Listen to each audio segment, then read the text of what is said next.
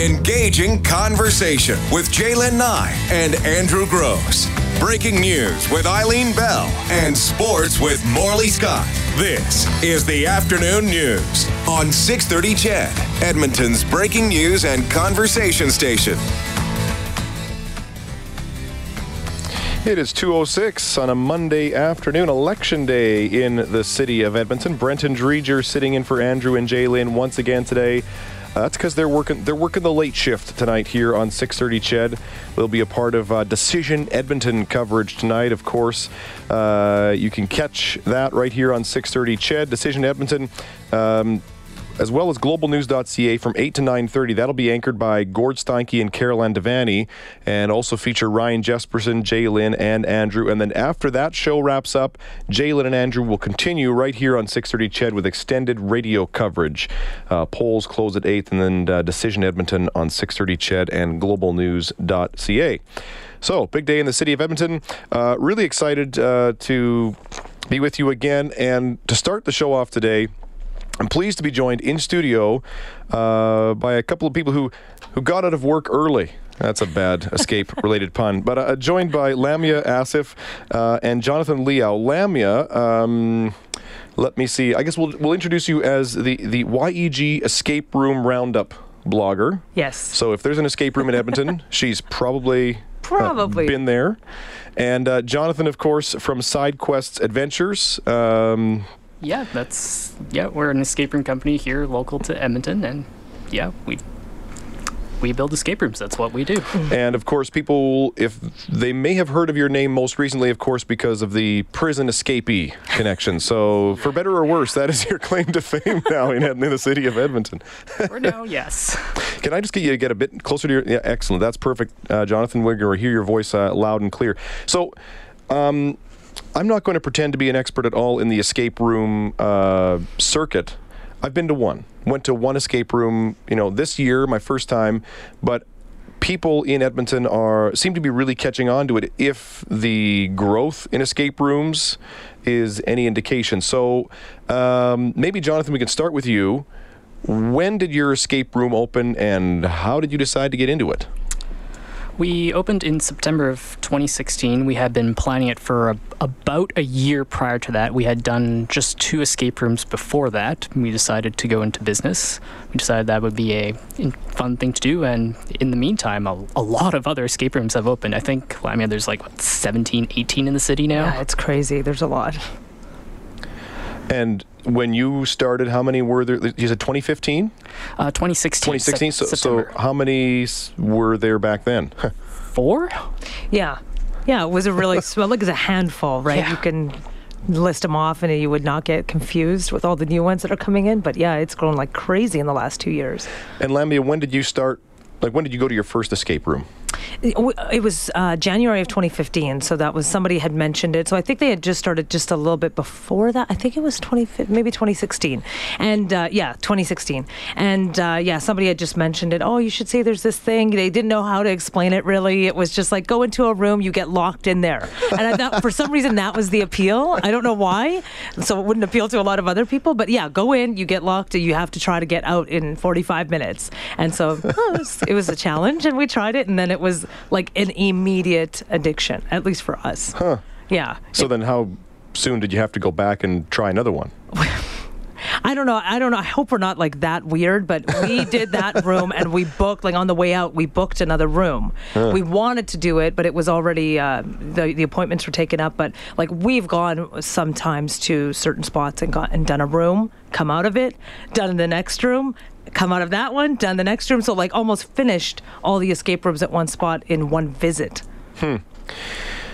So how does Edmonton compare to other cities? If we're at the 17-ish mark right now, and we've kind of grown in the last year or two, quadrupled our count. How would we compare to other cities? I think actually if you do a quick calculation per capita for population in Edmonton, we have as many or more than places that are bigger than us, like Vancouver, Toronto. We don't have as many as the really crazy places across the world. I think Moscow has something like 200 companies operating in it, which is a little bit insane. But as far as North America goes, we have a lot. Wow. Okay. That's impressive. So I'd be happy to get people's texts on this as well. If you have any escape room related questions or an experience you want to share about your first trip to an escape room, or I guess if you want to get a recommendation from our two experts here, absolutely 6:30, and maybe we can get into that a little bit later on. We'll start with you on this, Jonathan. What goes into making a good escape room? So you've obviously you started your own business. You have a bit of a sense of what people like.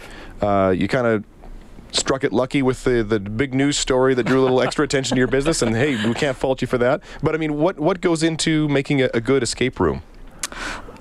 I think most of all, there's a really fine line between challenging people, but not having it so challenging that they don't feel like they ever had a chance.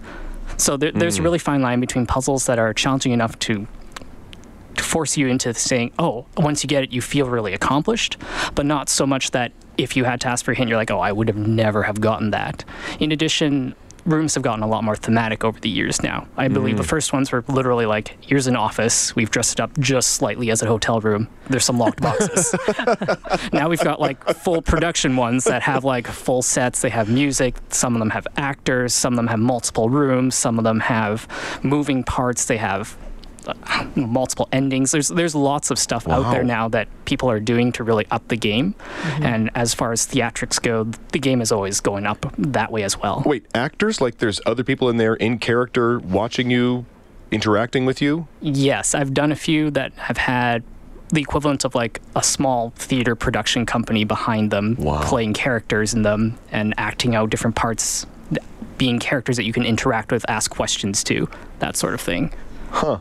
Yeah, I think that's interesting because it's like any acting, it has to be done really well for that to sort of blend in seamlessly. So I too have done a few rooms with actors, and sometimes it works, and other times you're like, what is this? Just another person in the room with us, and could you get out of the way a little bit? So it is a hard thing to master, just like anything else. But like it's acting, so it's not something you can necessarily just throw the front counter staff into unless they're really into it and they do a really good job with it.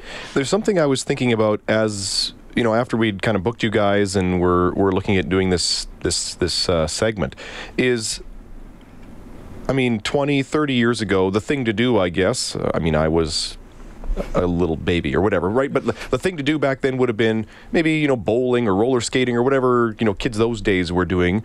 And nowadays, is that what escape rooms are? They've just kind of replaced the bowling alley or the roller skating rink, or where does this fit into the entertainment landscape of Edmonton? I think since people have been doing a lot of passive entertainment nowadays, so movies have been big for a really long time. Now VR is coming in. Now a lot of things like passive entertainment is really big, but a lot of things that are coming back are things that are sort of odd or strange or active, such as axe throwing has become really big in the recent times. And I think people are kind of feeling that they'd like to do things that are social once again. Along those lines, board game cafes are coming back in. People like seeing people face to face doing things with them rather than sort of passively enjoying something. So escape rooms kind of give you that opportunity to bring a group of friends together, do something that you probably haven't done before, or at least, pretend to be an adventurer, explorer, space astronaut, something that you normally wouldn't get to do. And then with that, then you get to have this social experience with all your friends and then have something really cool to talk about afterwards. Right. I think you're right. And it just seems to work for all kinds of different scenarios. Like if it's I think that escape room, well, I don't know, people might disagree, but escape rooms are probably really good for like first or second dates because you don't have to come up with the conversation. It's right there, right? Yeah. We need to solve this. We need to get out here. Can we figure this out? So, I think that you don't have to come up with the conversation topics. It's a little trial by fire, but yeah, it would work. It could work. If it's like a total disaster, then maybe it's not the greatest for a first date. What happens if 15 minutes in, that it's already going badly? What do you do for the next half hour? Beg, get us out of here. I don't know. It's a good test too. I never even thought about that part of it. But also we like on the blog, we get a lot of questions too about it's sometimes you either send your kids out to do a thing and then you do your adult thing and then you'll meet up later or you pick them up later. And this is one of those things that you could do with the kids. Not every room is themed for them, but there are a lot in this city that do a really good job of doing what Jonathan said, having that skill level where everybody in the family can participate in those puzzles. So I think it's a fun thing to do with every age level in your family. That's a good point. I feel like when I was a kid, and maybe even nowadays, it's still kind of like that. Now, I guess I'm on the parent side of it as opposed to the kid side of it, but a lot of the stuff that's, quote unquote, like family fun is just lame for adults. You're like, well, I don't want to play that dumb board game. Like, that's boring. But this is something that you can totally kind of find that sweet spot for everybody. Agreed. I got to ask you this, Jonathan. I mean, you run a business. You were one of the first ones on the scene here in Edmonton. Is it at the point, like, I mean, do escape rooms hate each other? Like, is it like heavily competitive? Or are you like, you know what, there's enough escape room lovers out there. We can all, just have all those customers cycle through all of our establishments. There's plenty of pie for all of us. I think it depends on who you ask, but in my personal opinion, like, and a lot of the downtown operators probably feel this way as well, is that it's a shared market, right? Like, because currently our rooms don't change when you come back and do them. The puzzle doesn't change when you come back and do it the second time. It's unlikely that you're going to come back and do the same room again unless you really didn't get far the first time. So in the meantime, while you've done my room, had a good time at side quests, I still have to, I want to hook you into that habit of loving escape rooms. But in the meantime, if I don't have any more content for you, I want to be able to recommend you to somewhere where I trust them that they're going to also give you a quality experience. So for a lot of the downtown operators, that's kind of our mottos, is that, hey, look, we all love each other's rooms. We're going to cross-refer each other because we all trust each other to give customers a really fun experience downtown. Not a zero-sum game, yeah. How often do you have to change your room? Like, how long will you keep one? To be fair, it depends. So a room, probably, if we had to take it down to the number of hours it took to build, it's probably in the hundreds, closing down to the thousands of man hours to build, design, refine, and then actually have as a thing. So from a business point of view, we want to get as much use as we can out of it. In our current space, we have a large basement and we haven't built back all the way yet, so we're going to be expanding that space instead of sort of changing out rooms, because we have the flexible space to do that. For someone that doesn't have as much space, they may have to make the decision between closing a room or building a new one, or when they have to rotate that. But for now, we don't have to make that decision. Lamia, when you're explaining what an escape room is to somebody who's never done it before or whatever, and I know in your blog you're trying to give people recommendations on if you're starting out or you want to heavier difficulty, whatever. But when you're explaining escape rooms to the real newbie, how do you explain it, or what's an example of escape room that you give? Well, basically, it's like I describe it as what I think the real appeal behind it is, and it's you get to test your intelligence, which is why I think that we keep going back. And then I'm honestly not that intelligent if I use escape rooms as a barometer. But I think that's how I describe it. It's that you go into a room, it has a certain storyline, and the good ones have a really immersive storyline where it doesn't feel like you just walked into, as you mentioned earlier, like an office that's slightly decorated. It really feels like you're in this setting. And then, yes, you have to solve a series of puzzles and riddles and challenges and questions before you're able to escape or solve or find a certain thing, depending on what the storyline is. So that's how it is described. It's like, you get stuck in this room. Can you work with the people you're with? And are you all collectively smart enough to escape? All right, it's 2:19. We need to take a break here, and we'll continue our conversations about escape rooms in just a minute. Our guests are Lamia Asif and Jonathan Liao. You're listening to the 6:30 CHED Afternoon News.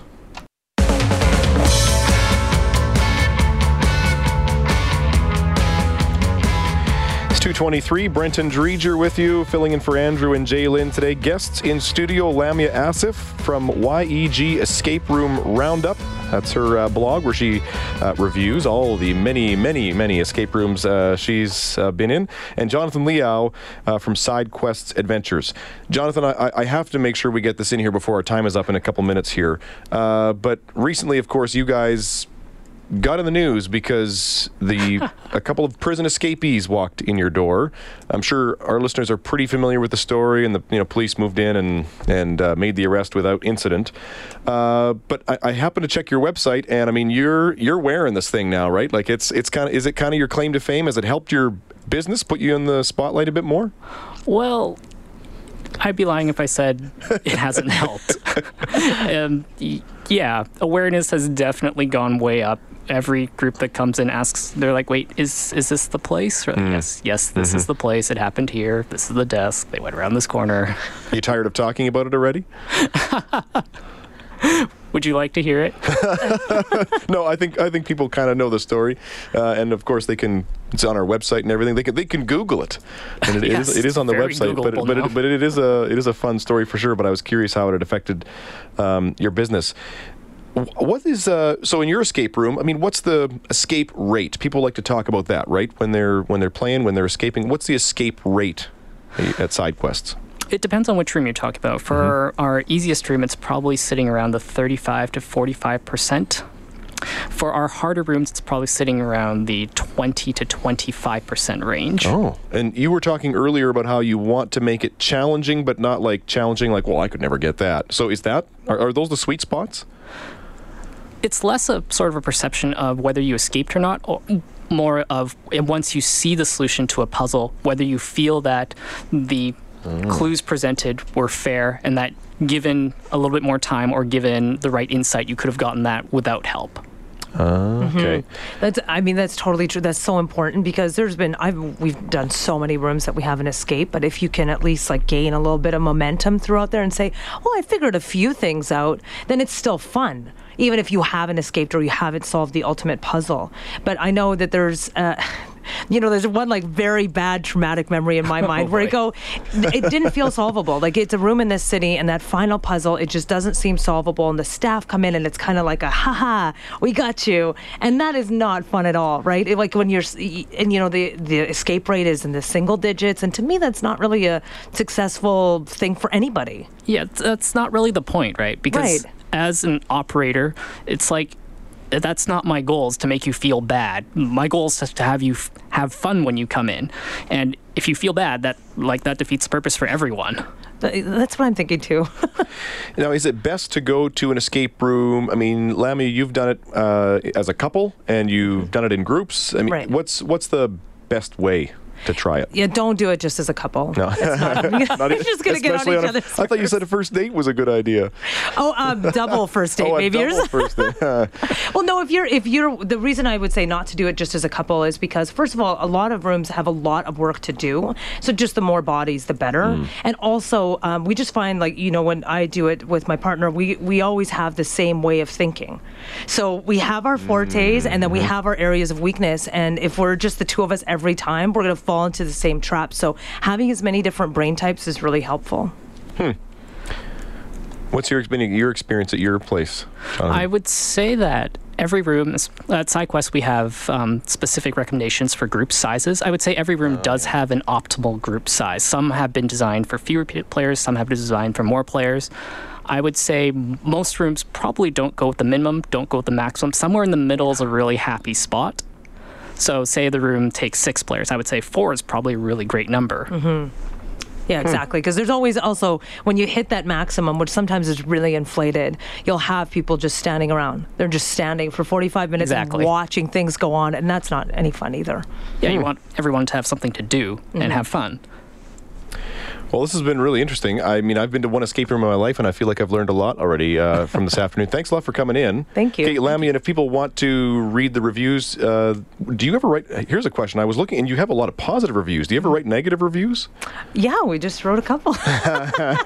You know what? It's honestly, almost all the rooms are good. The hint on our blog is if we've done one room, that means we hadn't gone back. So there are a few spots where we go, what, you might want to stick with the bona fide escape room companies. And so where can people find your reviews? It's YEG Escape Room Roundup. It's a WordPress site, so if you just Google that, you'll get us. All right, and Jonathan, where can people find you?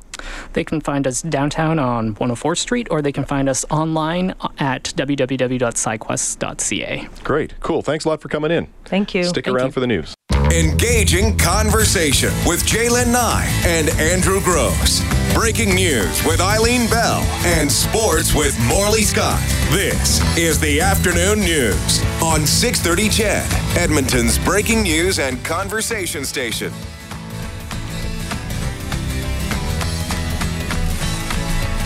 It is 2:34 on a Monday afternoon. Good day to you. Brenton Dreger sitting in for Andrew and Jay Lynn this afternoon here on 630 CHED.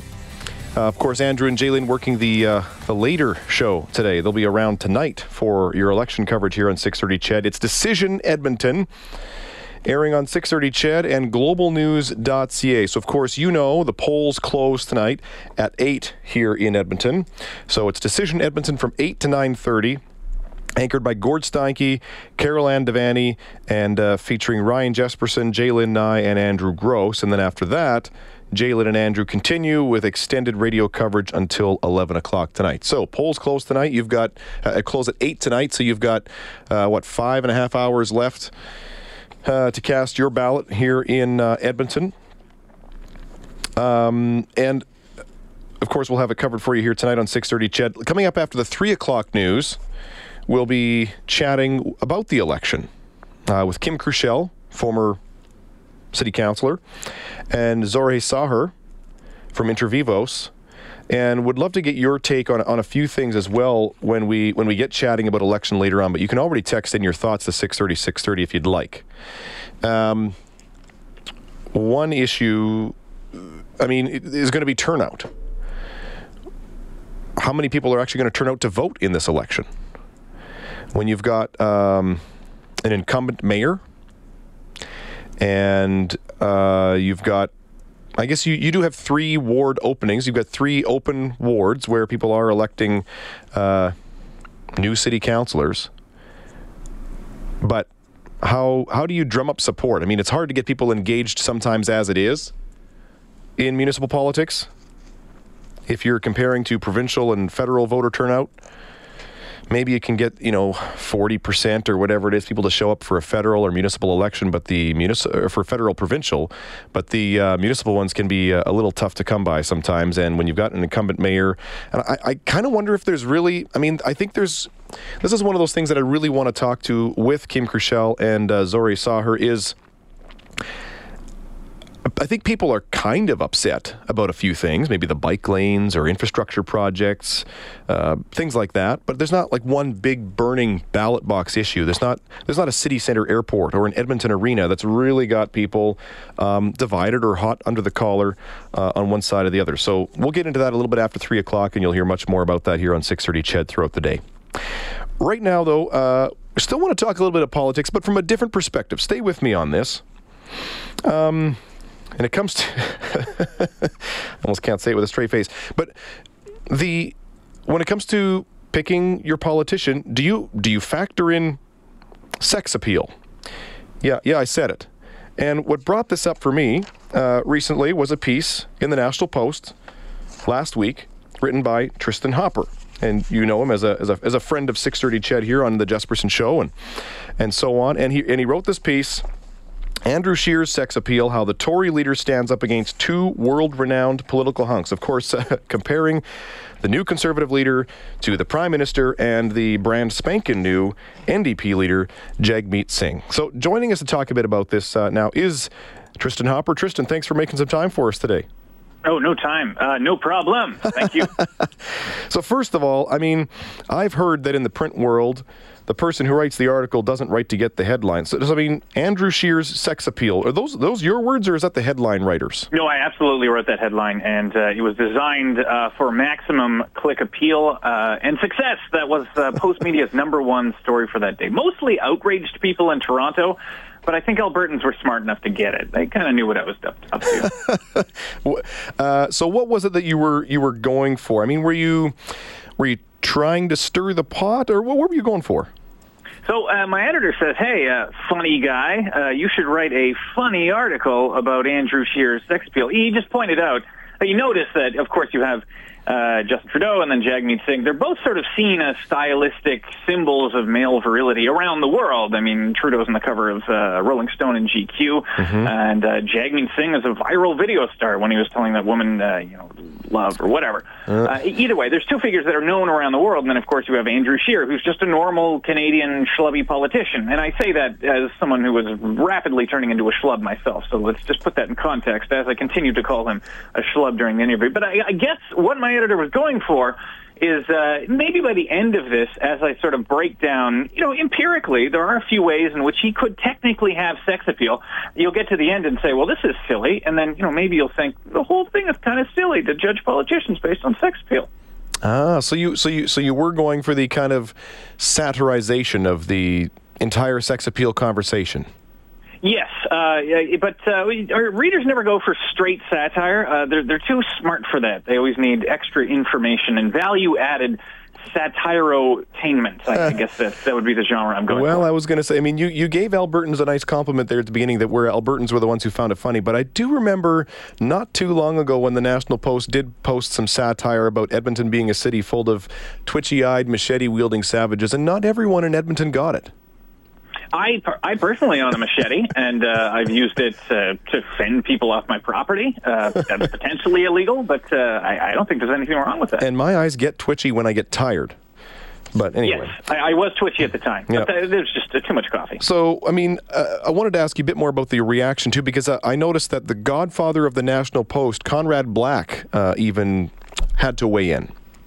I think what Lord Black fell for was the classic not reading the article before commenting. So I think he didn't realize what we were going for. He thought this was just a straight HuffPo, legitimately just trying to break down point by point Andrew Scheer's sex appeal, which is kind of what it is. But, I mean, he founded the National Post in 1998 to be sort of a tongue-in-cheek take on current news events and a way to piss off other media organizations. And this story absolutely pissed off other media organizations. So I think when it was pointed out to him carefully, and maybe he changed his tune. So, I mean, he sent me a reply via Simpsons reference. Now, I did not know that Lord Black was aware of The Simpsons or animated primetime television or anything on TV, really. So this was his hipness was quite surprising to me. But that might just be an intern. So, I mean, you kind of talk about this in the Post a little bit, but Trudeau, the Prime Minister, has benefited from, embracing his fitness and his photogeneity, people, the planking or whatever that yoga move was. Right. I mean, I'm not fit or cool enough to know what it was. There's the selfies or the photo bombs. And then as you pointed out in your article, Jagmeet Singh kind of taking a dig at Trudeau's hair. Do you expect Andrew Scheer to get into this at all? So I brought that up with my secret conservative sources, the ones whose name I can't use, and I said, well, there's going to be no mention of the word sex appeal, and they're like, oh God, no, Christ, no, that will not happen. But there might be an occasional video of him in black and white, and he's on a wheat field and he's with his kids. I think that's as far as it's going to go. But my defense is people were saying, you should focus on the policies of leaders rather than on sex appeal. But that, of course, ignores the fact that, Trudeau and Jagmeet Singh, we'll see how far he takes it to a certain point, have definitely embraced their just sort of general appeal rather than strict policies. I mean, we didn't force Trudeau into a canoe with a photographer magically there to capture it. Mm-hmm. Good point. Yeah, absolutely. They're very carefully constructed kind of photo ops. We're talking with Tristan Hopper of the National Post. We need to take a quick break. We've kind of talked tongue-in-cheek about this. Want to get to a bit more of the serious component about this as well when we return. Brenton Dreger sitting in on the 6:30 CHED Afternoon News.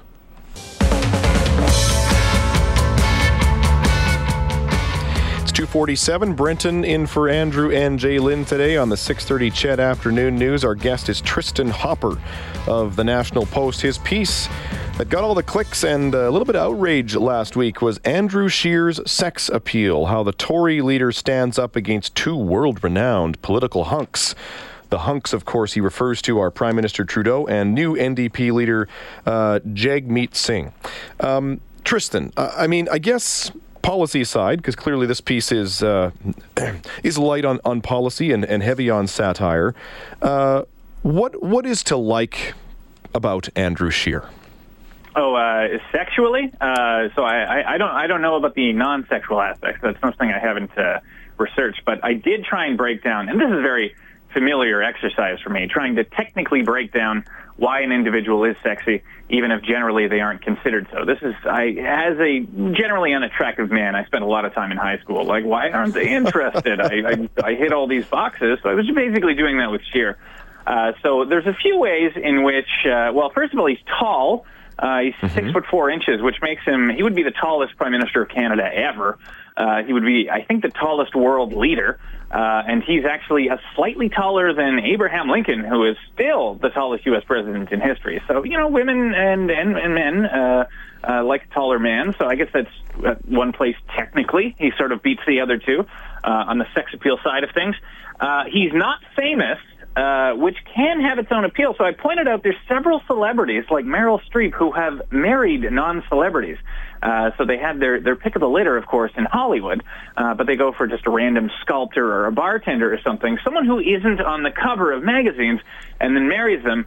And then some of them have the longest-lasting marriages in Hollywood. So, there is a sex appeal in someone like Andrew Scheer, who has almost zero celebrity, certainly in Canada, and it's definitely worldwide. Of all the intense research you did into this piece, Tristan, one fact that I found the most gratifying was Scheer's extensive knowledge of Simpsons quotes. Yes, this is the second time we're mentioning Simpsons quotes in this interview. So, yes, unfortunately, in amidst our serious cutting-edge reporting on Parliament Hill, Post Media, I mean, we do break stories. We don't just do these frivolous, silly things. But we did ask Sinead, hey, if you were in this bizarro world position where you had to pitch the sex appeal of your leader as opposed to NDP or Liberal, where it comes quite easily, if you had to do that, what would you point out? And they sort of hummed and hawed for a little while, this unnamed staffer, and said, oh, well, he's tall. They mentioned the tallness. And then said, he has a very extensive knowledge of etymology. So that is the study of word origins. So I was like, well, how can I prove that that's technically sexy? And I found Match.com did a study a couple of years ago where they were asking women what they're looking for most in dating profiles. And I think number one was hygiene. So if you had a picture of you just clearly dirty, they would not click on it. And then number two was grammar. So if you have one like me looking for a date now, that's the number two most likely way to unclick it. So what you have to realize, the theme of this article, if you read through it, is that we forget that a lot of just average-looking people are having sex and trying to find people to have sex with. So there are much more people like Andrew Scheer that people are seeking out and taking as sexual partners. So he's much more representative of the Canadian sexual experience, I think. Now, just to switch to kind of the serious side of this a little bit, and I'm guessing this is probably where a lot of your negative feedback came in. I mean, we're two dudes talking about men who hold public office, who are doing important work in our democracy, and we're using, we're throwing the phrase sex appeal around like there's no tomorrow. Yeah. What if there were a woman or women as part of this conversation? I mean, how different would that be? And is there a double standard? I think there is. So people were getting upset with me on this sort of hypothetical, like, what if this story had been about a woman? Well, it's not about a woman. So, based in this story that you made up in your head, yes, it is an extremely offensive article. But it is within context. So if just out of nowhere, if Jagmeet Singh and Trudeau were going out and then they were just kind of, Mackenzie King or Stephen Harper style politics, just here's the policy, and they never, anytime they took a question about their socks, they just sort of, that's ridiculous. We're here to talk about Canada. So if it was in that context and I was trying to write this sort of fluffy article, yes, I think those criticisms would be more valid. But it's within the context of you have two candidates who are sort of playing to that sort of mushier side of politics. I've got nice lustrous hair. Here's a music. Here's a video I put together on YouTube with a bunch of piano music, which shows me sort of walking around with nice camera angles or what have you.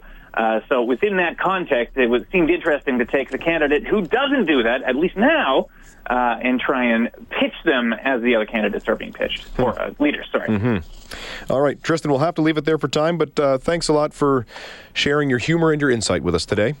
Anytime. Thank you. All right, that's Tristan Hopper of the National Post. The piece, if you'd like to read it, is Andrew Scheer's Sex Appeal, How the Tory Leader Stands Up Against Two World-Renowned Political Hunks. Read and written firmly with tongue planted in cheek. 2:53, we're back in a minute.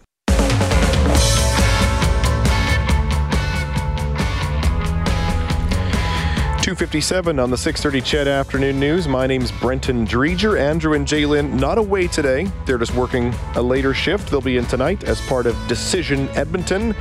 Our coverage of the election begins when the polls close at 8 on 6:30 CHED, globalnews.ca, anchored by Gord Steinke and Carol-Ann Devaney. And we'll also include Ryan Jesperson as well as Jay Lynn and Andrew. And then after that show wraps up, Jalen and Andrew will take it home with extended radio coverage till 11 o'clock right here on 6:30 CHED. Always fun to talk to Tristan Hopper. A couple of texts come into 6:30. Can Prime Minister Scheer rock a Beatles tune on the piano like Mr. Harper? That's a good point. And someone else says, this is what Canadian politics has sunk down to.